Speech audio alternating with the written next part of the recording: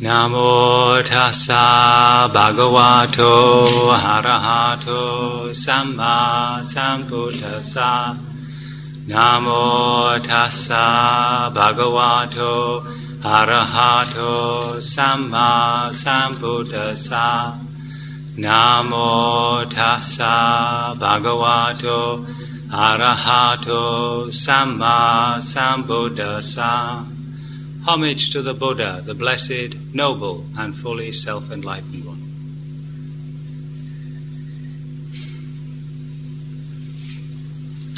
So, there are some people who it's their first time encountering a Buddhist retreat.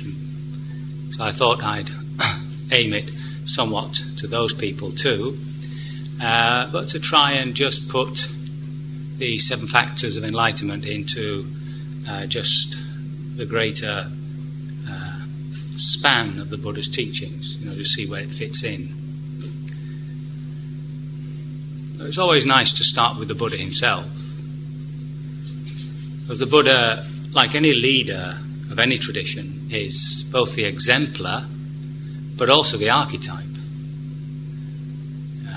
The path that he discovered is common to all, and in that sense, the Buddha remains a sort of archetype. So his life, the story of his life, you will see is repeated just in your own. See? And the exemplar, of course, is that he was able to break through this veil of delusion, and, lucky for us, was able to teach it. Which is a different quality, isn't it? In the common story, he's a prince, very rich and all that, but in reality he was just the son of what we would call a very well-to-do family, and his father was a local head of the tribe, head of the clan, the Sakya clan, which was a group of people that lived just on the borders of what's now Nepal, but they actually came under the jurisdiction of the king of Kosala, a man called Pasenadi, and because of his connections there, he was sort of well known to that ruling caste, you see, which helped. Since he was in that caste, he would have lived a fairly comfortable life, unlike there were the lower castes who would do the hard labour. So he would have lived a fairly easy life compared to some of his people. Would have learned how to use all the weapons of war, bow and arrow, things like that. Would have had lots of discussions about religions and about the religion of the time, the early form of what we now call Hinduism, which I think people refer to as Brahmanism. And he was basically, by his own tale anyway, even if you don't take all the proliferations, had a fairly good childhood. He was all right. Seemingly married a woman whom he fell in love with and was beautiful, and was just chugging along. Then, in his middle 20s, again in the mythology, he comes across a very sick person, a very old person, and a corpse, and an ascetic sitting under a tree. Now, if you think back, some of you, to your middle 20s, that's the time when there's a sort of growing realization that youth is over, that one has to take life just a little bit more seriously. One tends to get married, get a job, do things like that, take out a pensions policy. So the crisis that came upon him at that time, we would now call an identity crisis, or shall we say more mystically, an existential crisis. I like that word, existential. Seeing somebody very old and it's sort of grasping his imagination. The question was, will I get like that? When he saw somebody who's very sick, is it possible that I might fall into such sickness? And remember, those are the days of, well, we still have them, but illnesses that were manifest like leprosy. And when he saw the corpse, the question was, is this also my personal end? So when we think about those things, it can raise a certain existential crisis, a purpose of living. But the ascetic sitting under a tree suggested that there might be a way out of the problem. These ascetics at that time were saying things like, there is nibbana, there is a happiness. They did certain exercises which the Buddha would then put under the context of samatha, just creating beautiful inner states of mind, and would declare that these were much more lasting and that they would enter these states when they died. There were beliefs like that. There were materialists, of course, people who said that on death that was the end of it. But those questions would have been sort of in his mind somewhere. And such was the dislocation of this very happy life and the fact that it would all end in this catastrophe of sickness, old age, decrepitude and senility. It was a shock. So in that sort of shock, in that sort of realization, the mind sometimes seeks desperately for some sort of answer.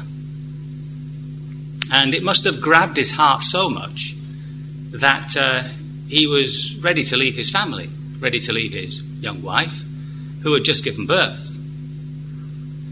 And we have this lovely picture of him peeking in to see his newborn child and the wife, and then determining that, in fact, he really had to seek the answer to this question that was troubling his soul. So he got on his horse, Kantika, and rode off to the river, to the Anoma River, with his attendant, Chanda. And as in all mythology, the river, once you cross it, you can't go back. Crossing the Rubicon. Caesar crossed the Rubicon. He crossed the Rubicon, took off his silk clothes, silk from Benares, cut off his hair, as the ascetics did, and said goodbye to his horse, who died of heartbreak.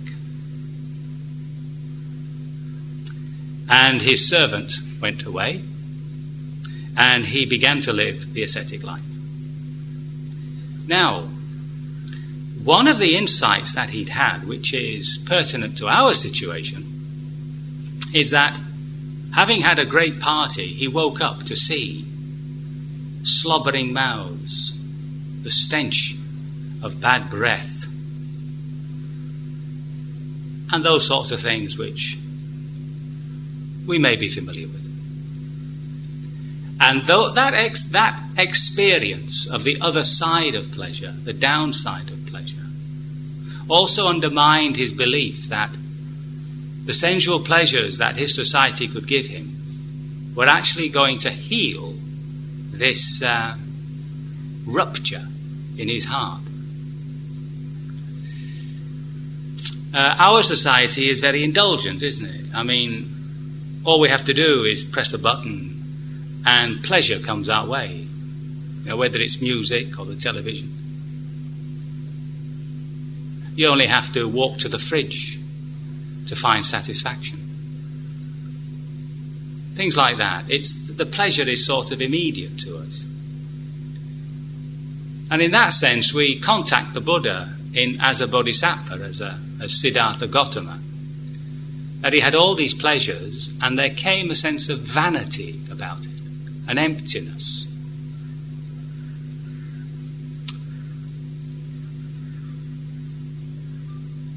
Even he was supposed to have had sexy times. Even they became vain. And I'm reminded of Woody Allen, who said, just sex is an empty experience. But as empty experiences go,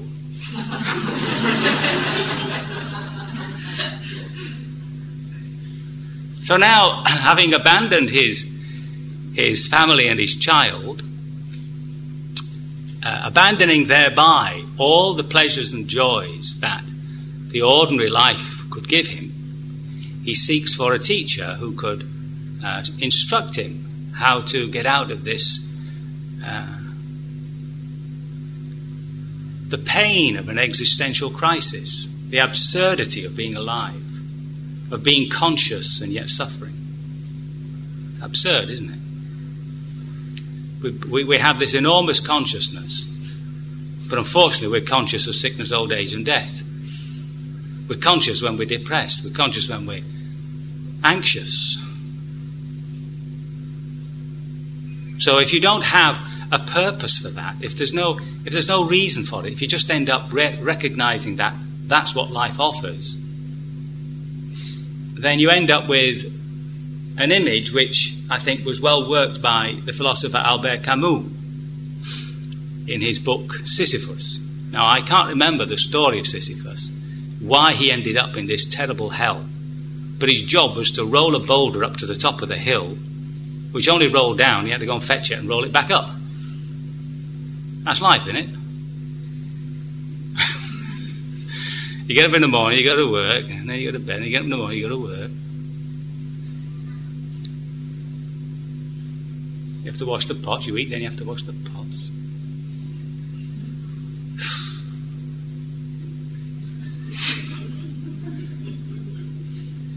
It's sort of a dreadful drudge about life, especially when it's meaningless. Worse when it's meaningless. Impossible. Absurd.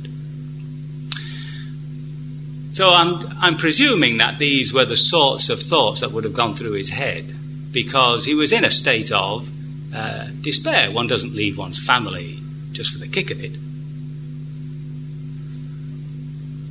Now, the first teachers that he came across taught him what he then later taught as the absorptions. When we do metta practice, when we do the goodwill practice, we're also doing one of those types of meditations. And the difference between the joys and bliss that one might experience through those practices and the joys and bliss that we experience with a Danish pastry and Costa coffee is that it can be manufactured within us. It isn't dependent on something outside us. So just by engendering that thought, may all beings be happy, and putting a whole of our intention behind it, it creates within us a beautiful feeling, a beautiful state of mind. And the more you practice it, the more you can sustain it. And so you can get really blissed out, and you don't need anything apart from, well, in the East, a pair of shorts, and a top, and a tree, and a bowl to go around and get yourself a bit of food. Because when you sit like that, you're perfectly happy. Unfortunately, it also passes away. And although he was to attain these states to perfection, so much so that he was invited by his teacher to co-teach with him, still this ache in the heart as to the purpose of life just wasn't answered. There was still that absurdity. There was still the suffering, still the unsatisfactoriness.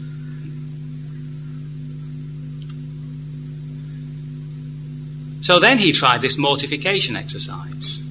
Now, in all of ancient literature, even Socrates, but especially so in the East, it was well known that the cause of suffering was this desire.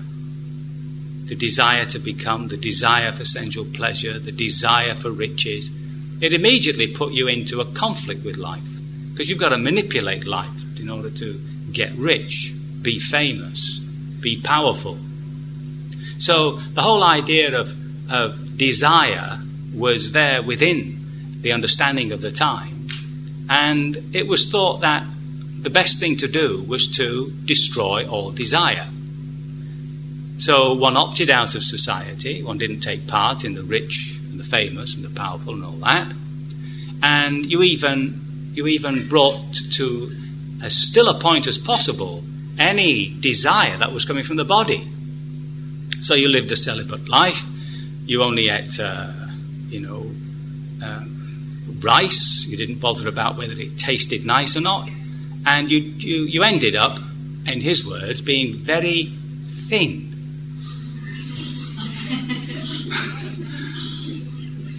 And because he was very thin, he had no strength, he wasn't going anywhere. And he spent such a long time getting thin. That's not the same as dieting, of course. Dieting is a modern invention. Dieting is about stopping eating so you can eat again, which is not quite the same.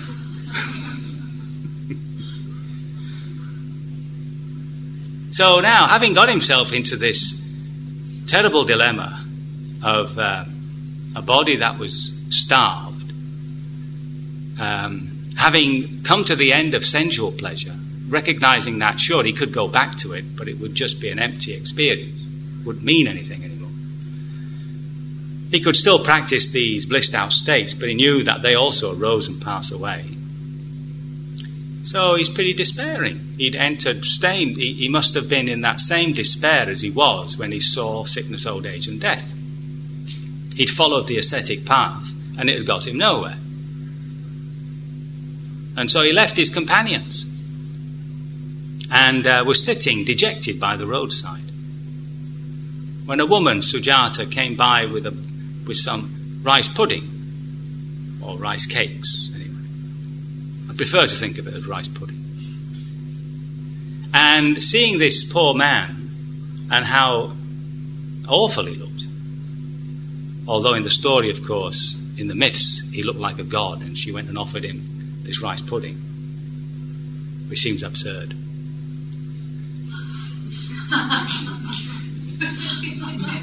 Sitting there, thin, dreadfully thin, and no energy, looking very sad, dejected, despairing.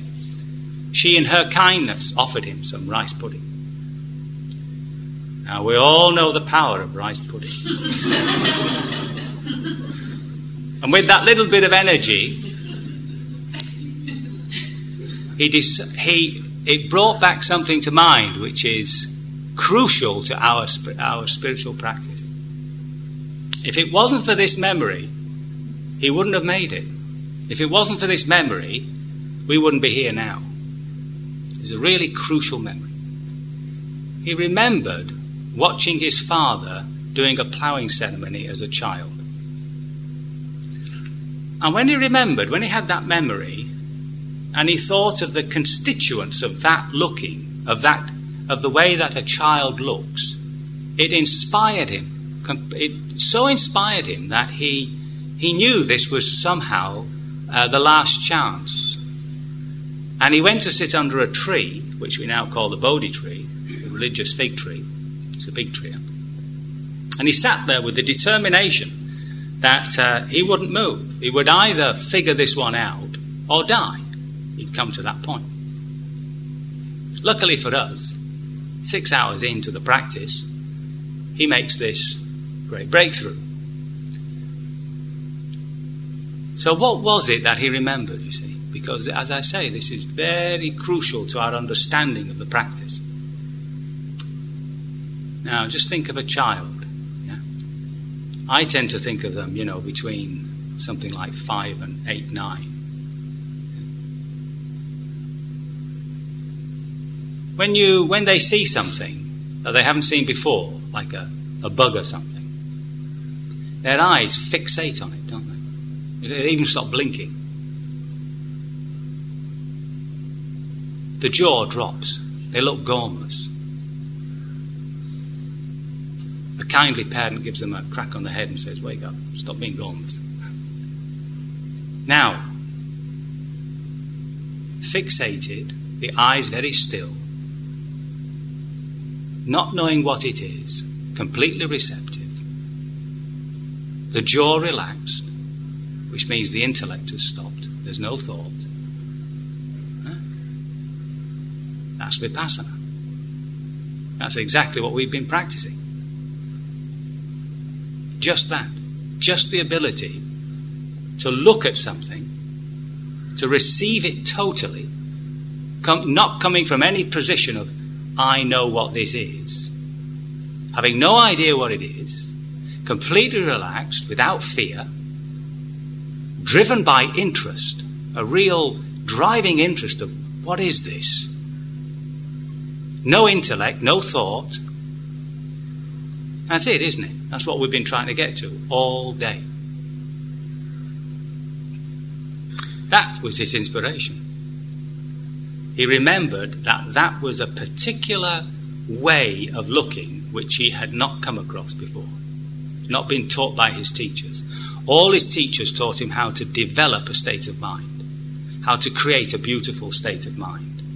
Just like when I say to you, to go out and walk around and abide quietly, develop a certain calmness, a stillness. See? So we can do that.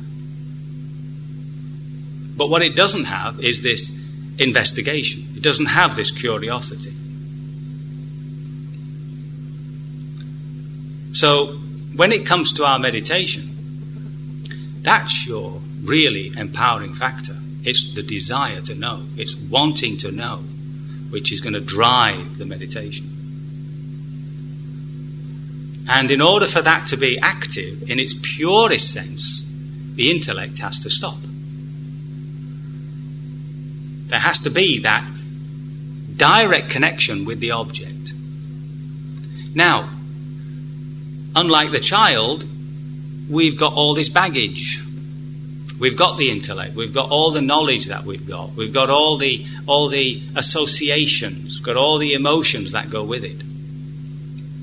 Now, when they start coming up, when they, as it were, come to the front of our consciousness, that's what the Buddha began to call the hindrances. They're obstacles. But they're only obstacles if we get lost in them. If they become something to observe, something to watch, something to experience, and come to understand them and how they're created and how they are undermined, then they become our teachers. So, when we start with the sitting, and we always start with this engendering the calmness, engendering that quality of focus, and then the interest coming in, you see? And then shortly after that, the dustbin lid comes off. And all this horrible stuff starts coming up. Pain in the knee, depression, anxiety, guilt, sorrow, and so on, and so forth. A whole gamut of human misery. Why does that come up first? Why can't peace and joy and happiness come up first, for heaven's sake? Because that isn't turbulent. All these other conditionings are turbulent. They're just bouncing up and down, waiting to get a chance to box us on the nose.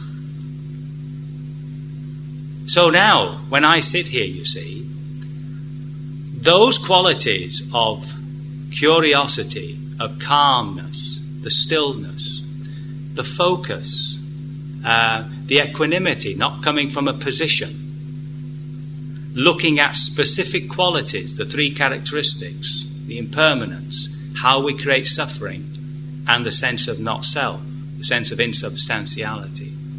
All those we find deposited within that observation post. We start with the body, calming the body. We start with trying to feel gentle and happy inside, only so that we can abstract ourselves from this psychophysical organism, which, as you know, is a favourite word of mine. And as we abstract ourselves from that psychophysical organism and find this position of the observer, all those qualities recede back into that observer. The observation itself is a calm observation. The observation itself is a focused observation. The observation itself includes the observation of these characteristics, and the observation has within it that quality of curiosity.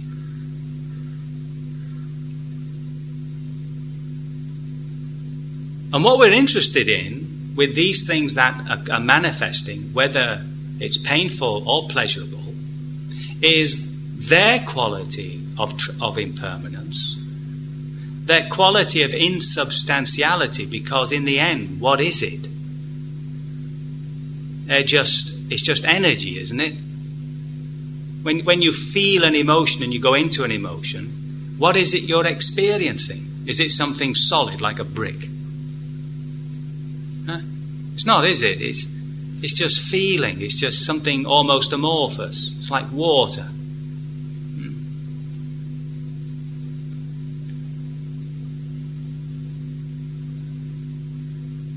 And just being able to see the qualities of what you're looking at, and then to be able to catch the old reactions that you have, the learnt reactions of developing, indulging what we decide is pleasant, and resisting, turning away from, with fear, from things that we see as unpleasant. Catching that mechanism within the mind, see? Where's that coming from? Is it coming from the pain in the knee? That mechanism of not wanting? Is it coming from the feeling of depression or anxiety? Is that causing it? Or is it simply a mirror in the mind of the way the understanding has a relationship with what it's experiencing? Can an emotion experience itself? Does the knee know it hurts? Who knows it hurts?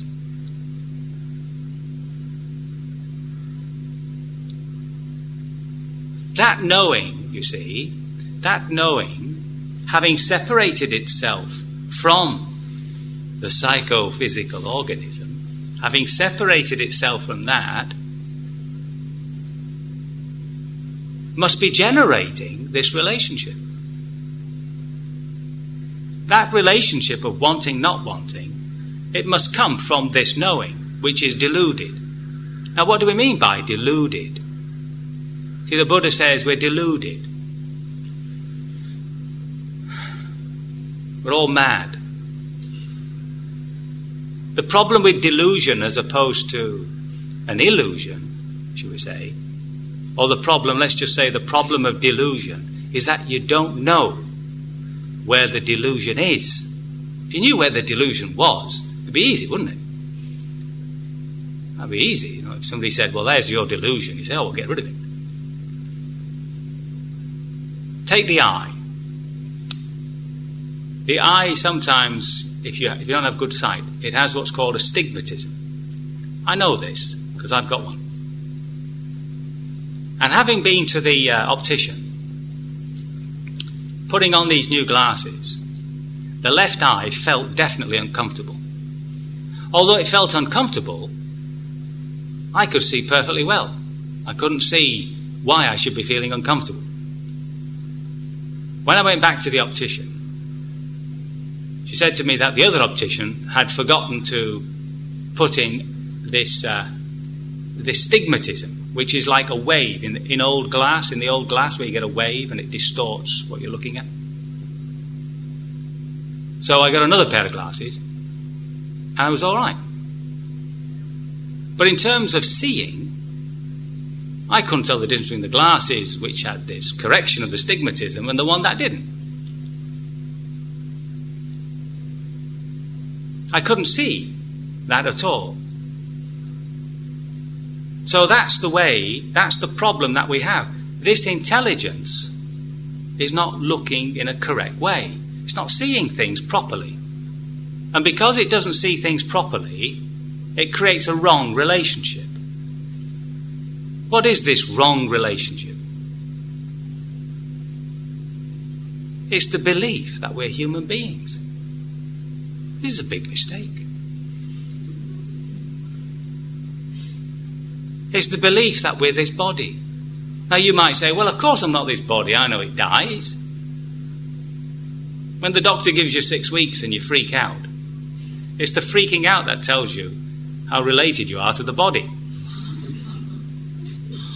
If you weren't the body, what the hell? You get rid of it.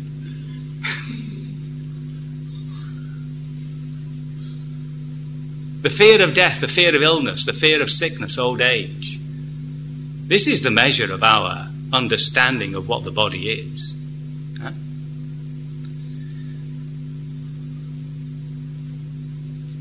But worse than that, because this knowing does want to be happy. We all want to be happy. So having decided that it is a human being, it now has to seek this happiness as a human being. It has to create heaven in this place, at this time, now. How can it do that? Well, there's ice cream, there's sex, drugs and rock and roll, and you end up in the Buddha's primary position, see? Where the whole thing begins to crumble, begins to become an empty experience. It's meaningless. How many ice creams can you have? A lot.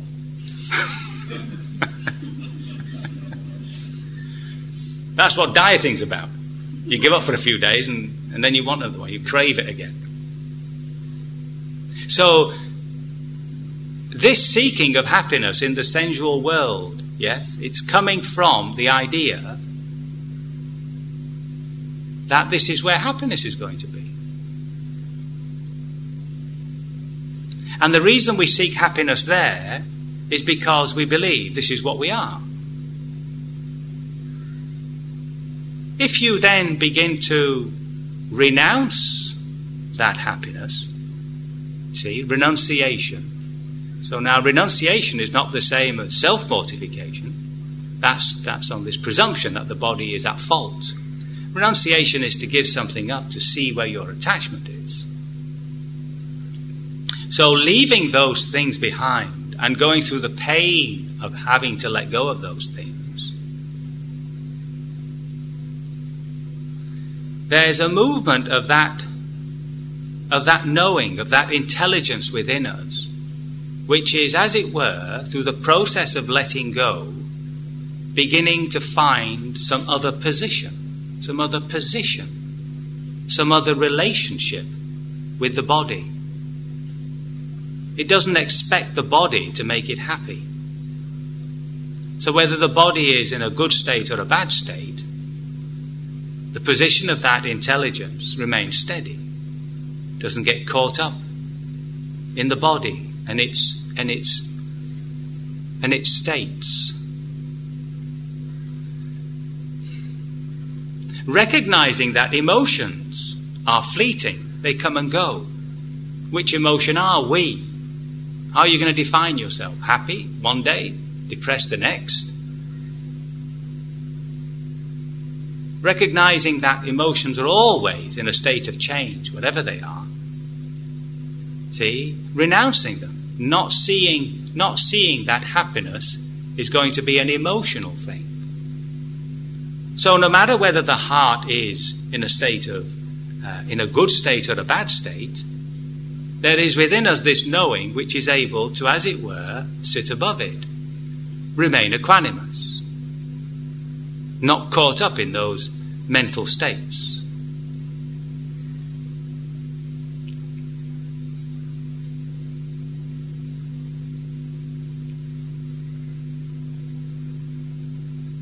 And then there's the mind, with its thoughts and opinions.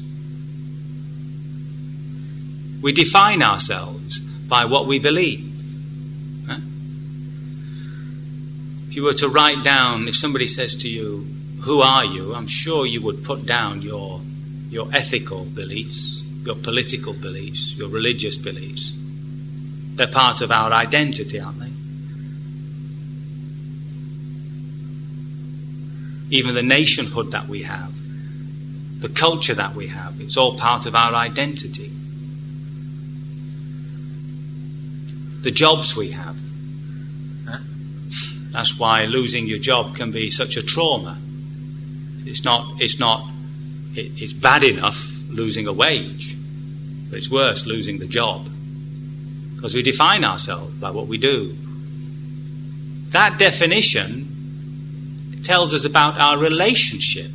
The me, the I. This is what I am. See? Seeing that, being aware of that, pulling away from that, you see, we find this other identity, which is not attached to anything which is phenomenal, anything which belongs to the world.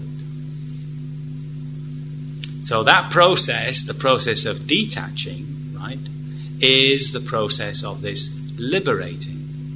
And that's what the Buddha discovered. If you look at his life, he's constantly liberating himself, pulling back, pulling back.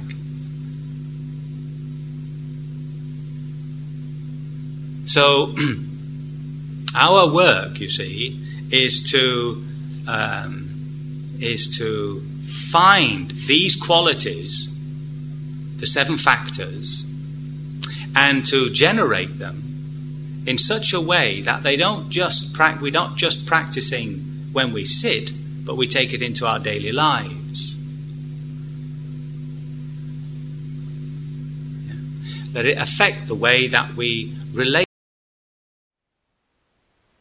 Thank you for listening. To learn how you can support the teachers and Dharma Seed, please visit dharmaseed.org/donate.